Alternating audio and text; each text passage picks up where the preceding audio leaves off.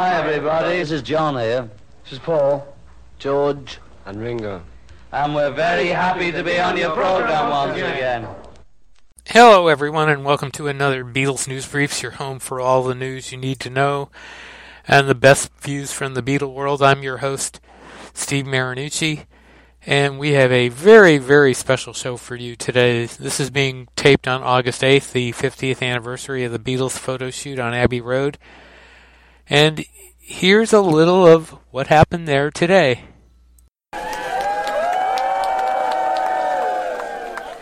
And the Beatles celebrated the anniversary by announcing the forthcoming release of a box set with outtakes and a remastered album. We're going to talk about all of that with exclusive interviews with three very special guests who have written new books on the album and the latter years of the Beatles. Our guests are Ken McNabb, whose book is called And in the End, The Last Days of the Beatles, in which he looks at events surrounding the end of the group. Kenneth Womack, whose book coming in October is called Solid State, The Story of Abbey Road and the End of the Beatles, which looks at the writing, recording, and mixing and reception of Abbey Road. And Bruce Spicer, whose forthcoming book is called The Beatles Get Back to Abbey Road, a look at the album from a historical and a fan perspective. Our interviews with the authors were all taped on Wednesday, a day before the announcement was made, and we were able to discuss the new set with all of them. Ken McNabb discusses his book and some of the rare interviews he obtained in his research, while Kenneth Womack talks about the significance of the album and the new mixes. And Bruce Spicer's interview was from London, where Bruce, who has heard the new mixes, gives us an exclusive preview about what Giles Martin has done. But let's first talk about what was announced today. The news was topped by the announcement of the Super Deluxe set that has 4 discs, 3 CDs, one of which is the new 2019 mix by Giles Martin and Sam O'Kell, and 2 discs of unreleased sessions and outtakes, and a Blu-ray with high-res mixes that have Dolby Atmos 5.1 and the 2019 stereo mix on them. There's also a deluxe CD and vinyl sets and double and single CD sets. The deluxe vinyl has 3 discs with the new mix on 1 disc on 2 sides and the sessions on 2 discs on 4 sides. The deluxe 2 CD set has the new mix and 1 disc of sessions, and then there's obviously the single CD. EMI posted 5 videos on YouTube. 3 of them are of something. 1 has the new 2019 mix, and 2 of them have outtakes, one of which is a demo that's been out before on bootleg, but not as in good quality as it is here. And then an instrumental, strings-only version that is kind of like what they did with Within You Without You with the instrumental backing. The instrumental of Something is absolutely gorgeous, especially under headphones. The new 2019 Something mix really resonated for us near the end with the keyboards that you can hear boosted. The videos with the medleys are basically the same and don't give it a whole lot of preview, though the bass on Come Together seemed to be more prominent, what you could hear of it. And Octopus's Garden seems to boost Ringo's voice and the instrumental backing and all have more clarity. And I would also guess what little you can hear is that the drums are boosted, because that's one thing that Ringo mentioned in his interview recently that he really liked. So, we're going to start our interviews with Ken McNabb, who we talked to from Scotland, and we first asked him about the Beatles and their history with Scotland. I actually am going to start with a question that kind of doesn't relate so much to the and in the End book, but it relates more to Scotland, because obviously that's where you are. Is that that Scotland played such a big role in the Beatles' history that American fans probably aren't familiar with. What are some of the things, just off the top, that Scotland? I know I was just reading in the book, by the way, about the John and Yoko crash, so I know that that's part of it too. But what were some of the other things? Well, some of the other things that perhaps fans over on your side of the pond are not aware of is that John Lennon, when he was a teenager, spent an awful lot of time in a small village in the Scottish Highlands called Durness, which is right at the top of Scotland, very remote. And he would go up there with his cousin Stan Parks, and they would spend several weeks up there during the school summer holidays. And it was a great bonding experience, not only for the two boys, but for John, it was quite a liberating experience because, Liverpool being a post-Second War industrial city with a lot of, pollution, fumes, traffic. And of course, somewhere like Durness, Steve, is the complete antithesis of that, because it's remote, it's open countryside, and it's right overlooking the ocean, actually. And it's a lovely spot. It's absolutely brilliant. But, for John, this would have been, something radically different than the life that he was used to in Liverpool with Mimi. So it was really the ultimate great escape. And that's where John's relationship or love affair with Scotland begins, in Durness, in the Scottish Highlands. And the interesting thing from my point of view is that when the Beatles were starting out, one of the very first tours that they did, which even predates Hamburg, is that they went on a tour of Scotland. And it was only like 6, 7, 8 gigs or so in very remote towns, far off the beaten track, if you like. And they were there with a singer called Johnny Gentle. Right. And of course, the primary role, as I'm sure some people might be aware of, is that they were the backing group for Johnny Gentle, who was a sort of Liverpool crooner, at the lower end of the pop charts, nothing special. But for the Beatles, of course, the idea of going on any kind of tour at that time when you're very young and ambitious is very attractive. So it is quite interesting, I think, that, one of the first places they went to as a band, as a touring band, was in Scotland. We then asked Ken McNabb how his book came together, and he gave us some details. I think it probably took the best part of 3 years. I mean, I wasn't that sure whether the world needed another Beatles book, to be honest. And I had done one about 10 years ago, the Scotland one, which I was quite happy with. But and I had done some other things in between, like sports books. I mean, I'm a sports journalist, so. But when 1969 was coming up, I began to sort of ruminate and think, well, could you do it? Is there enough material to justify it? And can you bring something new to the table? I think that was important. Can you bring something new to the table? Right. And so the idea of then maybe going on a month by month basis and looking at the events that happened month by month, and then trying to provide some kind of narrative, some kind of tapestry. And I quite like diary books, Steve, where you can dip in and out of different areas. Say for example, political diaries or Michael Palin's diaries, where you don't have to read the whole thing, but you can dip in and out the bits you like. And so the idea anyway was to try and build up this tapestry, if you like, going from month to month. And of course, when you look at it, as I'm sure you'll be only too aware, is when you look at things on a month by month basis, I mean, what the amount of things that they used to cram into their lives in those days is unbelievable. I mean, I always think the time in the 60s, Steve, it takes on some kind of elasticity. Right. It's not so much that time stands still, but it just seemed to take longer to happen.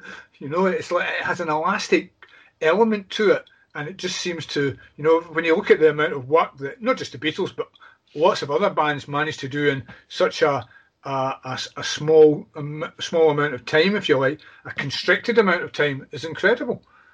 So eventually I just needed to convince myself that just maybe that there might be enough there, but I didn't want to do a sort of cut and paste job. I wanted to be able to go and try and, as I say, bring something new to it. And I think context was everything. So I went back and tried as best as I could to interview as many people who were in the band's orbit at the time, those who are still here, of course. And because yourself, stories become myths and myths become legends. Right. And I think it was important to try and dial down into the story to try and separate fact from fiction. You become a bit of a rock and roll detective, and you have to throw all the evidence that you've read in all the books and sift through the clues and then try and get to what should be the kernel of the truth. Very difficult, as you'll know. Sure. Who were some of the people that you got on the record for the first time?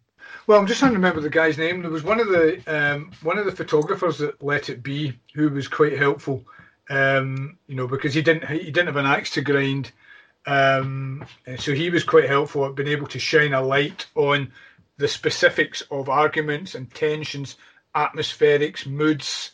One of the things we're talking today about, just on the anniversary of the Abbey Road cover being shot, but one of the things I was quite proud of was to track down a couple of guys who are actually in the picture.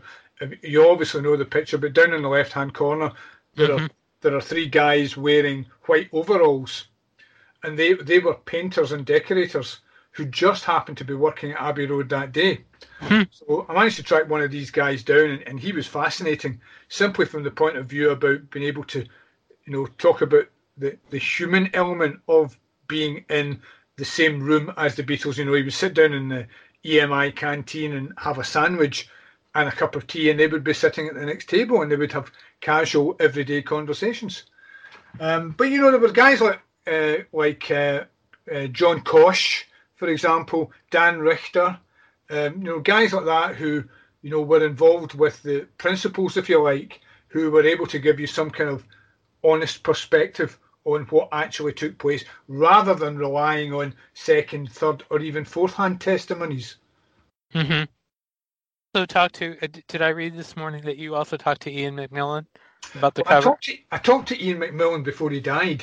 Right. It was unfortunate, actually. I spoke to him very briefly, but I knew he was ill, but I didn't realise how ill he was. So I was due to go up to a place in Scotland called Carnoustie to interview him, and his health just deteriorated really quickly. So it was unfortunate. But, I spoke to him very briefly on the phone, and even in that brief conversation, you could tell that he was a very nice man, very humble. His initial reaction was that he really didn't want to talk about the image because he didn't really think it was that important. He didn't even think it was his best picture. Mm-hmm. He felt too much fuss had been made of it. But I think that just reflects the kind of humble guy that he was, really, Right. The beginning of the book, you talk about the Beatles as being really fractured, and you are really honest in terms of what was happening with them at the time.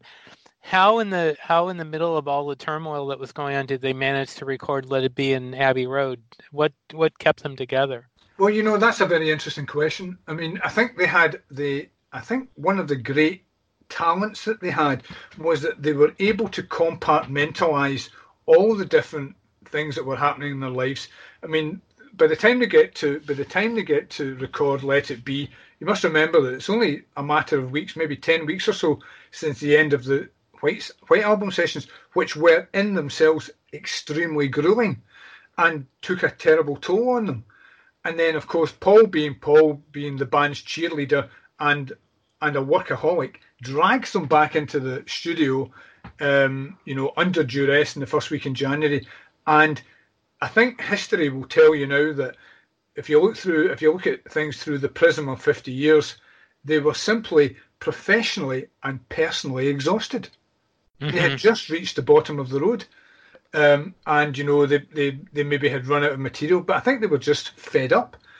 But Paul, this was a band that quickly throughout that month of January was a band in life support, but nobody wanted to be the one to pull the plug on, and issue the last rites, as it were. But Paul had this relentless ambition for the band and relentless belief that they could still be a band, and perhaps, again in hindsight, was in denial. But somehow or other, the music drew them back together as a band, that no matter what was going on in their personal lives, that somehow or other they were able to function together as a band and draw the best out of each other to remain as a band. Okay. Especially during Abbey Road, it has to be said. Let It Be is miserable.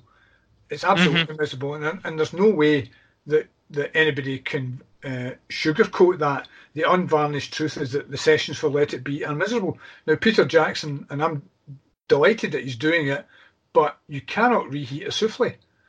And if at the end of the day the sessions are miserable, then you can't change that. You might be able to put a different perspective on it, and they weren't. They probably weren't all miserable. There were some really very good and strong moments.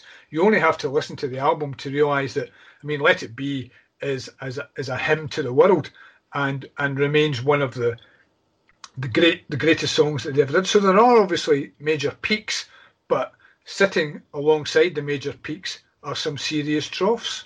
Right. Did the loose aspect of those sessions, though, where they did a lot of jamming and stuff, do you think there was any benefit to that? I agree with you about the problems there, but do you think there was some kind of benefit in the end? Well, it's hard to say. I mean, it's almost like the Beatles unplugged, isn't it? I quite like the concept where you're seeing them. As John famously put it, with their trousers down. But there are still some brilliant moments. It perhaps is a bit raggedy, Steve. It's a bit unfocused and a bit undisciplined, and there are too many loose ends.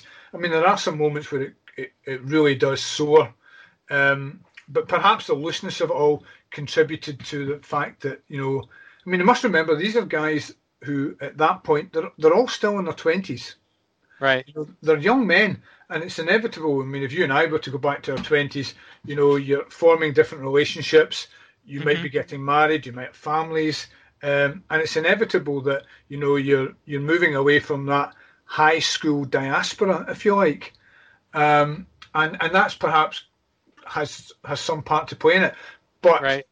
setting aside the fact that the sessions were miserable, at the same time you have all the internecine warfare in the background to do with business, to do with Alan Klein, that perhaps it was really just difficult to come together in the studio in the way that they used to do.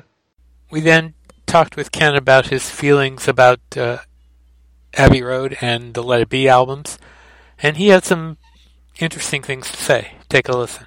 Do you think that the Peter Jackson film is going to be beneficial in terms of, putting new clarity on the sessions, or,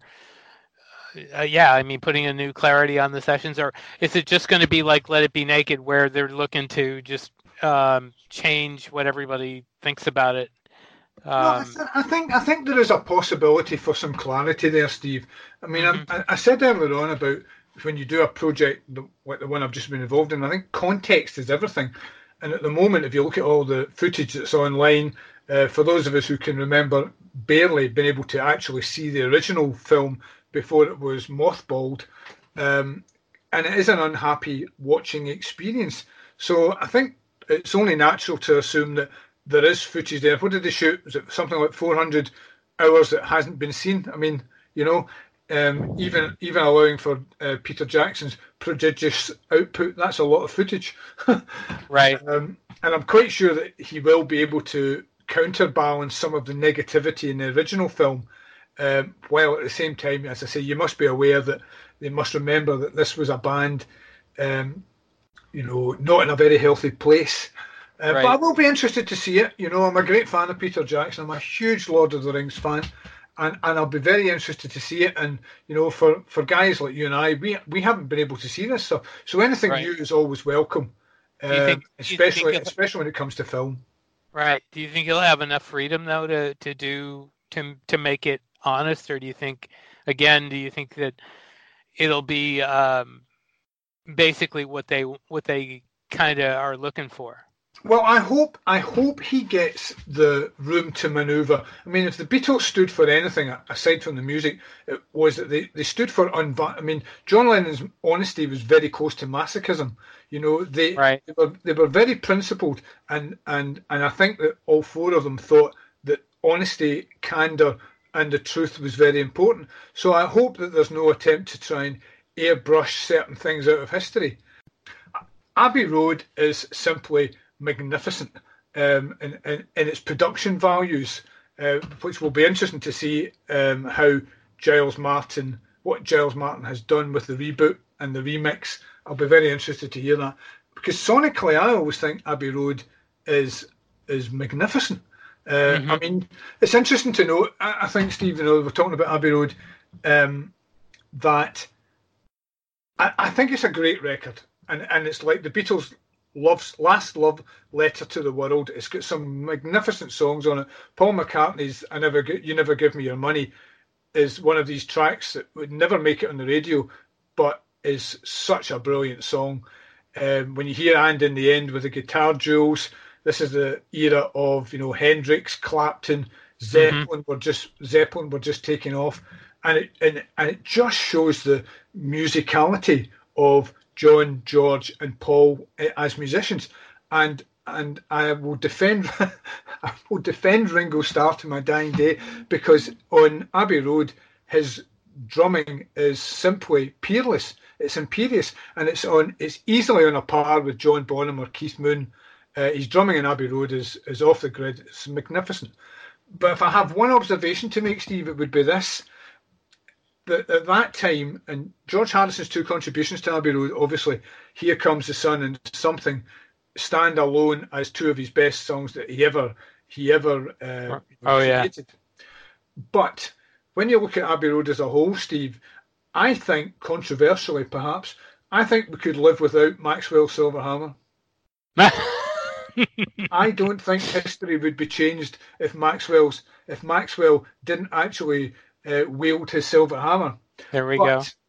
But I do think that if John and Paul, and remember, they're very powerful forces as individuals, very powerful personalities within the band, but I do think that if John and Paul had been able to set aside some of their ego and allow George even more room in the album for some of the material that he had in his bottom drawer, some of the songs that would go on to grace his first solo album, All Things Must Pass, had they given George a bit more leeway and included some of the tracks that he was working on Abbey Road, then I think Abbey Road would have been out of reach as the best album of all time, if you consider even some of the tracks that ended up in All Things Must Pass.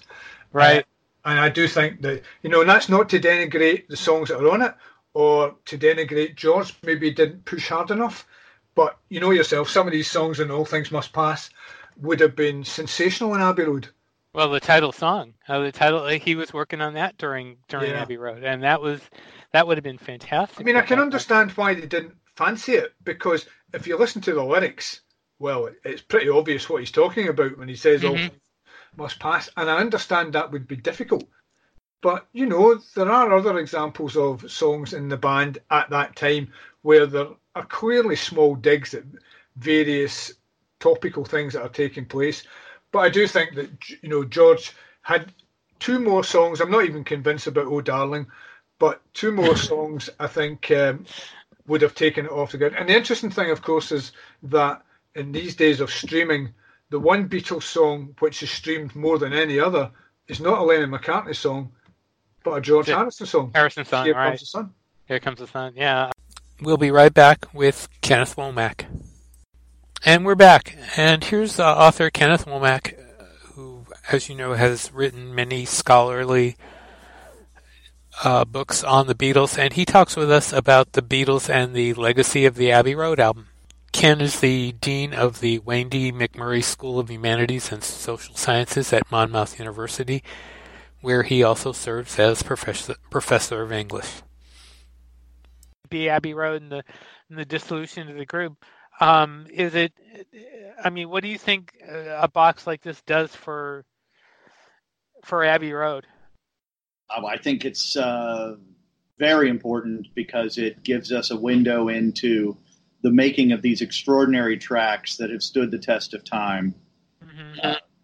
A new selection of well-produced outtakes and alternate tracks would just be a gold mine for Beatles fans, and a way for us to appreciate the album in terms of the sheer human creativity and raw sweat and creative energy that went into making this extraordinary record. Yeah. Do you think the album needs a remix? Oh, I do. I mean, if it receives the treatment that it has so far, that we've seen rather with Sgt. Pepper and the White Album? Absolutely.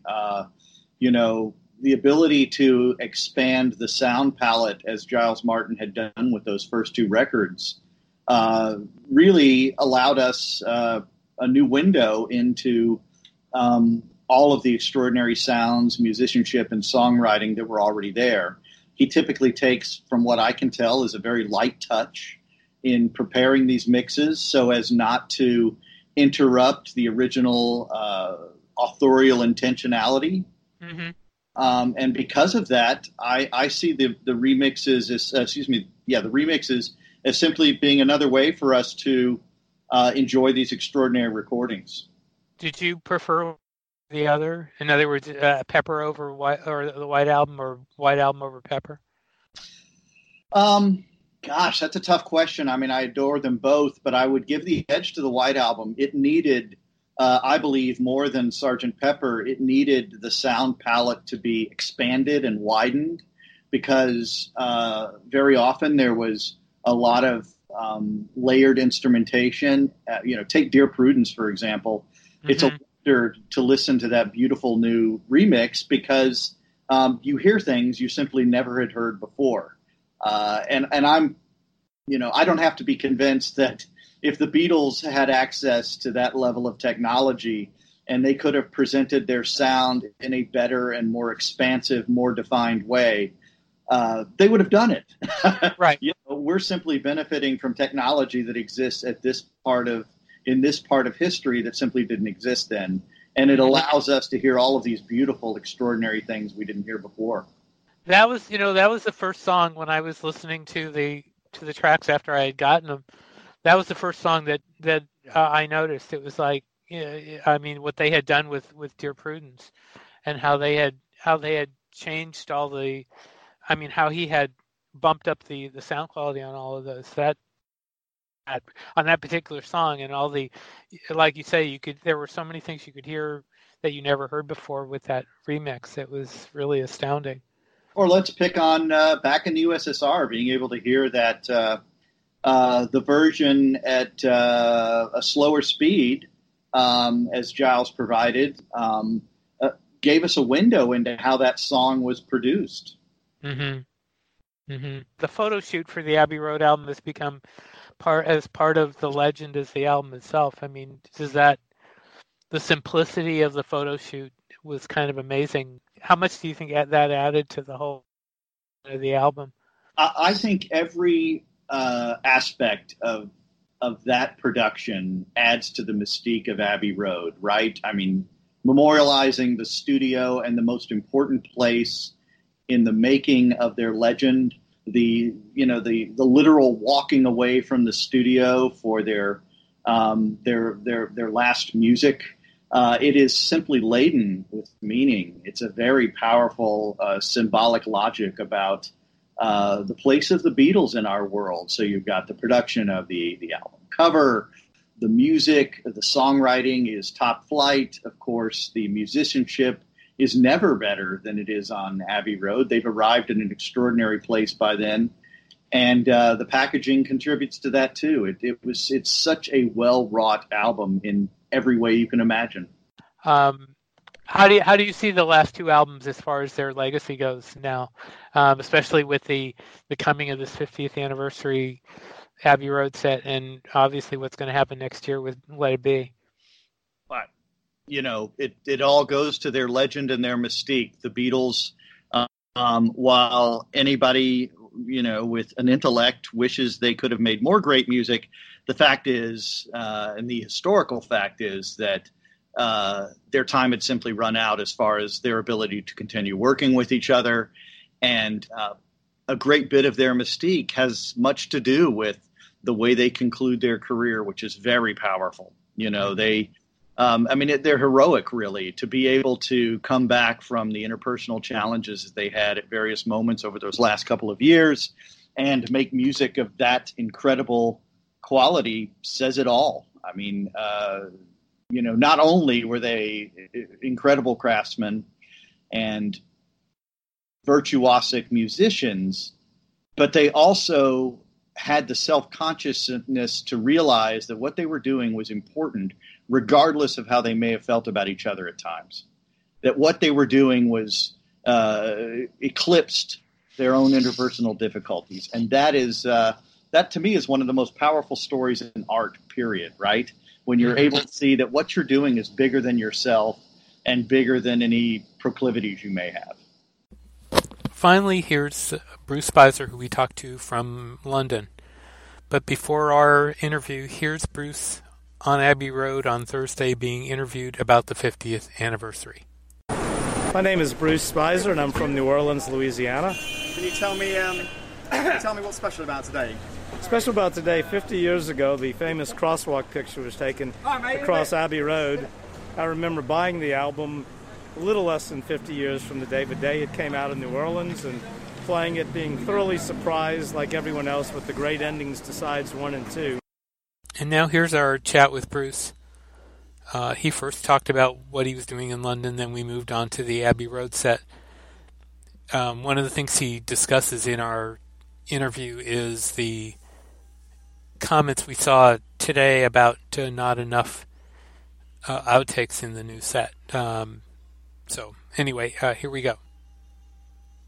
Obviously, the word is broken here about tomorrow.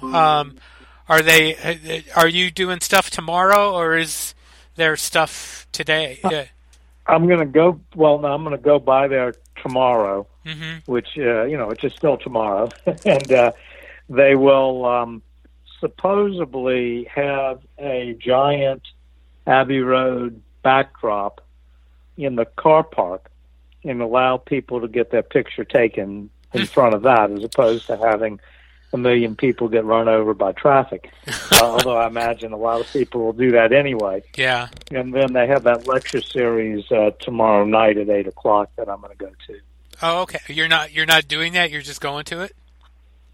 Just attending it, yeah. Oh, okay. Have you been involved with this with the Abbey Road box at all? Not big involvement. In that I do some type of consulting work, but I wouldn't say I was a key player in its creation.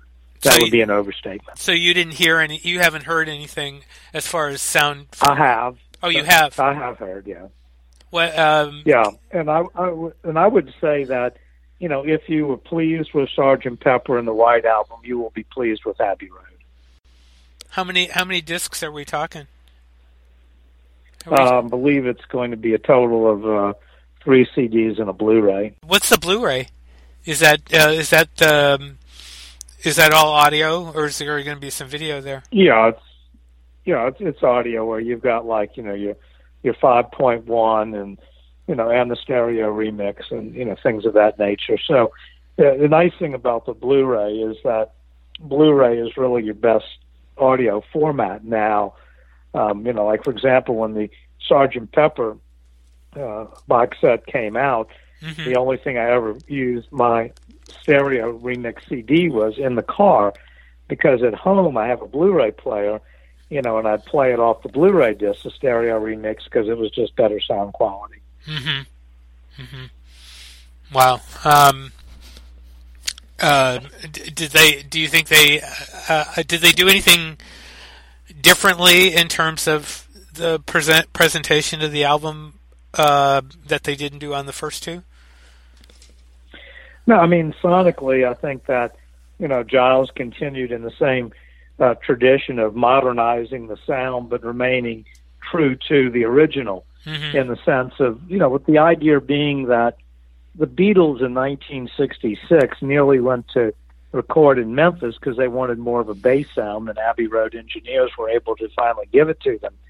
But the Beatles always loved that bass sound, and and that of course is the modern sound. So obviously the bass comes through more on the the remix than it did in the original mix. And there's not that much that you can do, in the sense that the original mix was 4-inch Day was incredible, but there are a lot of little tricks that Giles has been using since the Sgt. Pepper, of using ADT to create a stereo image where you couldn't get one. And by that I mean, for example, with Lucy in the Sky with Diamonds, if you take the guitar track and you run it left and right, it sounds like it's coming down the center.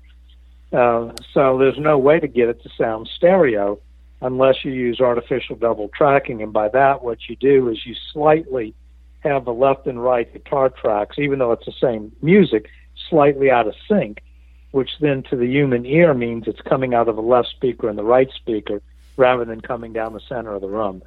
And so, that technique was used effectively on a few songs on the White Album, and and once again, you may hear it again on Abbey Road. So, there are a few things like that, and I think the clarity is also improved. So, particularly on side one, at least where I noticed it most, and of course, a song like "Because" and "Here Comes the Sun." The medley, I think it sounded great back then, and it still sounds great, but nothing really jumped out at me. And oh my God, this is so much better. It was just consistently sounded great. Is the only way to describe it. So, I'm really a fan of, modernizing the sound but remaining true to it. So, in other words, you're not going to hear, like in the mix, something that was totally buried in it and, wasn't meant to be heard. On the other hand, on Oh Darling, the background vocals may be more up front than you remember, and that's a good thing. So, I think Giles has really done an incredible job. Did they include the long version of Her Majesty? That was, with the added guitar strum at the end. Did they put that in? Well, Her Majesty is actually included the way it was originally recorded by Paul, and actually has all three takes of Her Majesty, I believe. And then the long medley, or the huge one, as it was called, is also included, which has Her Majesty, in the middle of the medley, which really shows that, Paul was absolutely right when he said it doesn't work there, and that's why it was removed from the medley.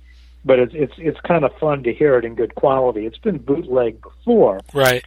But bear in mind that the bootlegs really were very poor quality for that particular track. It was taken off of a acetate or whatever, and didn't sound good at all. But it's nice to get that in clarity. I think that people will find a generous assortment of outtakes and will probably come away wishing there were more. But I think that's always the case if you're a big Beatles fan. It's like, you could have 2 discs of outtakes with the White Album, and then you go, but what about that, And I think if you judge the final product for what is included, rather than complaining about something that you thought you couldn't live without, you'll come away very satisfied.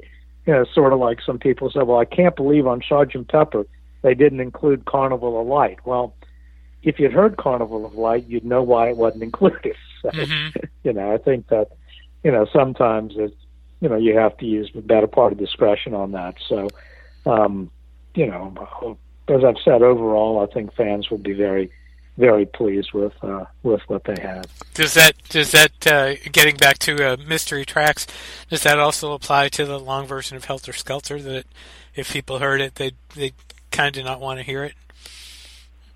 I think so. I mean, you heard of about a 12-minute version, and I think that was probably enough. I know it was enough for me. So have you? You've heard the whole thing. I think I've asked you that before. Yeah, and it's nothing special. And Carnival of Light, I've heard, and as somebody aptly said, it's the purpose of putting it out would be so that everybody could waste 15 minutes of their life. I mean, it's just really where it worked was if you were at an event and you were lying, on your back, and they had this great light show, and you were listening to this 15-minute piece. It might have been effective. And maybe what they should have done was, recreated the light show and put it out on Blu-ray or something. But, as a listening experience, it's not a very good one. Okay. Well, unlike the Abbey Road album, which is a great listening experience. Which is right. We'll have a new book coming out at the end of September to coincide with the 50th anniversary of the album. Right. Let's talk about that for a second. Name of the book? Mm-hmm. Name of the book is The Beatles Get Back to Abbey Road, which is a bit of a pun in that the book literally covers the Get Back single, the Ballad of John and Yoko, and the Abbey Road LP, but it also goes into what 1969 was like for the Beatles. They began the year at Twickenham to rehearse for a TV show concert that never happened, and then they went over to the basement at Apple Studios, played a concert on the roof of Apple. Then they did a session over at Trident, some more at Abbey Road, another at Olympic. So they had this kind of nomadic existence, and then on July 1, they literally get back to where they once belonged, which is Abbey Road Studios with George Martin firmly at the helm, producing an album. And, the book will be similar to the recent Sgt. Pepper and White Album books I did, where it gives an American perspective, going through reviews, how things charted, and, what the press was reporting, and also a British perspective. And then Pierce Hemingston wrote a Canadian one. I have some guest pieces by Al Sussman and Frank Daniels covering the news at the time and pop culture at the time. And then also I have a little bit on the Paul McCartney death rumor that helped launch Abbey Road. There's a fan recollection section where fans just wrote in their reminiscences, about hearing the album for the first time and the like. And also a section on how things were recorded. And it's fun doing the books because one of the challenges is you want to try to get some things new that most people have not really seen before. And there'll be some fun surprise images in the book. The Abbey Road album in the UK actually made its debut not on the BBC radio, but on BBC TV on a show called Friday Night Lineup, where they played several of the tracks for the album and had different images, video images, such as a spinning Apple label on a turntable for, I think it would be because they used the Apollo 11 moon landing, and just different type things like that. Something they had a dancing girl. And for Maxwell Silverhammer, they had this cartoon figure of the Beatles as a barbershop quartet where the heads kind of moved back and forth. And that drawing was actually done by John Lennon, and the book actually has that image in the book of John's drawing, which has not really been seen in print before. And so, that was kind of fun to do. And also the sheet music for Golden Slumbers that, Paul had basically seen sheet music of Golden Slumbers, which dates back several hundred years. And it was in a book that came out, I think in the late 1800s, where different poems or songs where they didn't have known music, they hired composers to write music for it. And it has that image in there, which I don't think has been seen that often, and a few other surprises. So it's always fun to get those surprises in the book, and hope people will go to the website, buy it. If they do, I know they'll enjoy it. What's really ironic about Abbey Road is the number of prominent magazines or publications that actually diss the album. Their reviewers diss the album. There's of course the Ed Ward Rolling Stone one, but I was reading today there was one in England too. It wasn't just not one in England. Here's the interesting thing: in England, the music press in England, they had 4 different music weeklies, right, and then an industry magazine. All 5 of those gave Abbey Road a really good review. However, the Daily Mirror panned it. The reporter for the Daily Mirror, her comments were, well, George has these great 2 songs, and Ringo's Octopus's Garden is charming, but whatever happened to John and Paul? So, and then Tony Palmer, who had written this wonderful review of the White Album, panned it. So you had, the Daily Mirror, the Guardian, and the London Observer, all 3 of them giving it terrible reviews.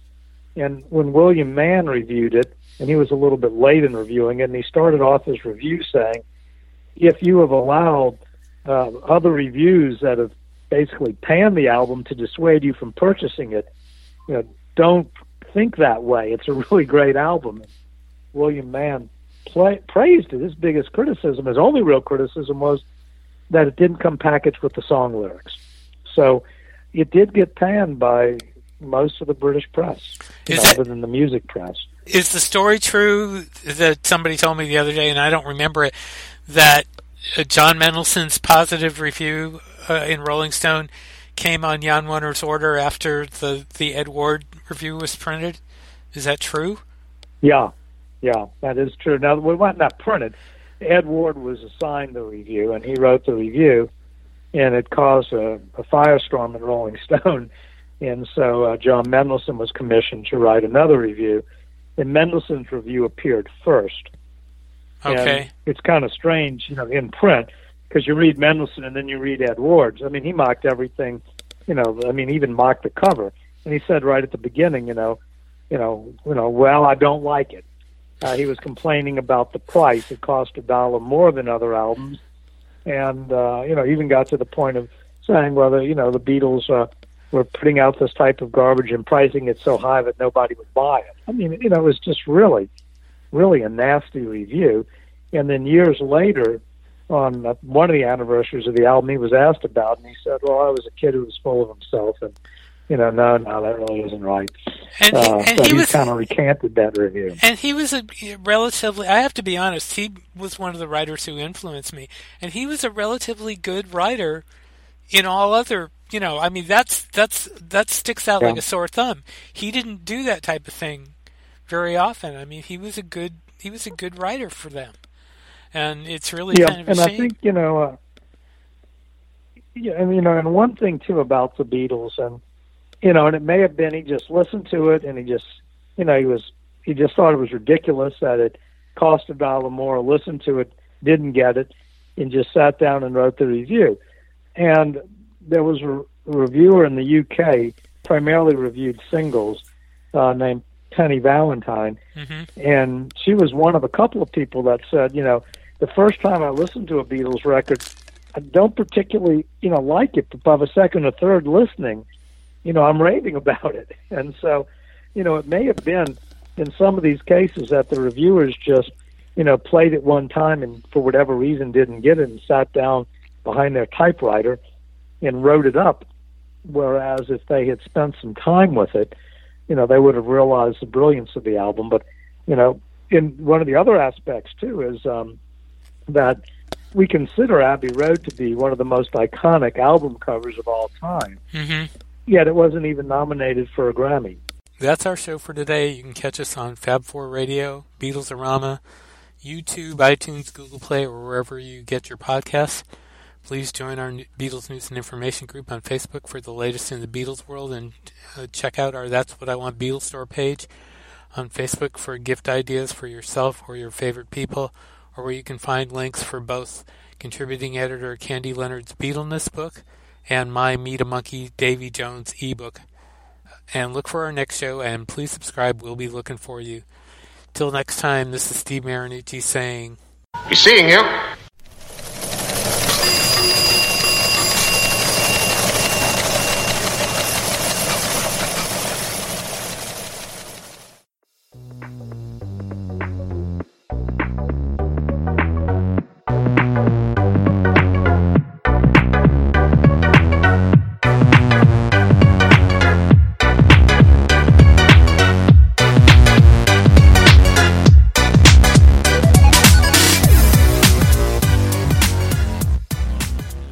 Keep that one. Mark it fab. One thing left to say. We'll see you next time.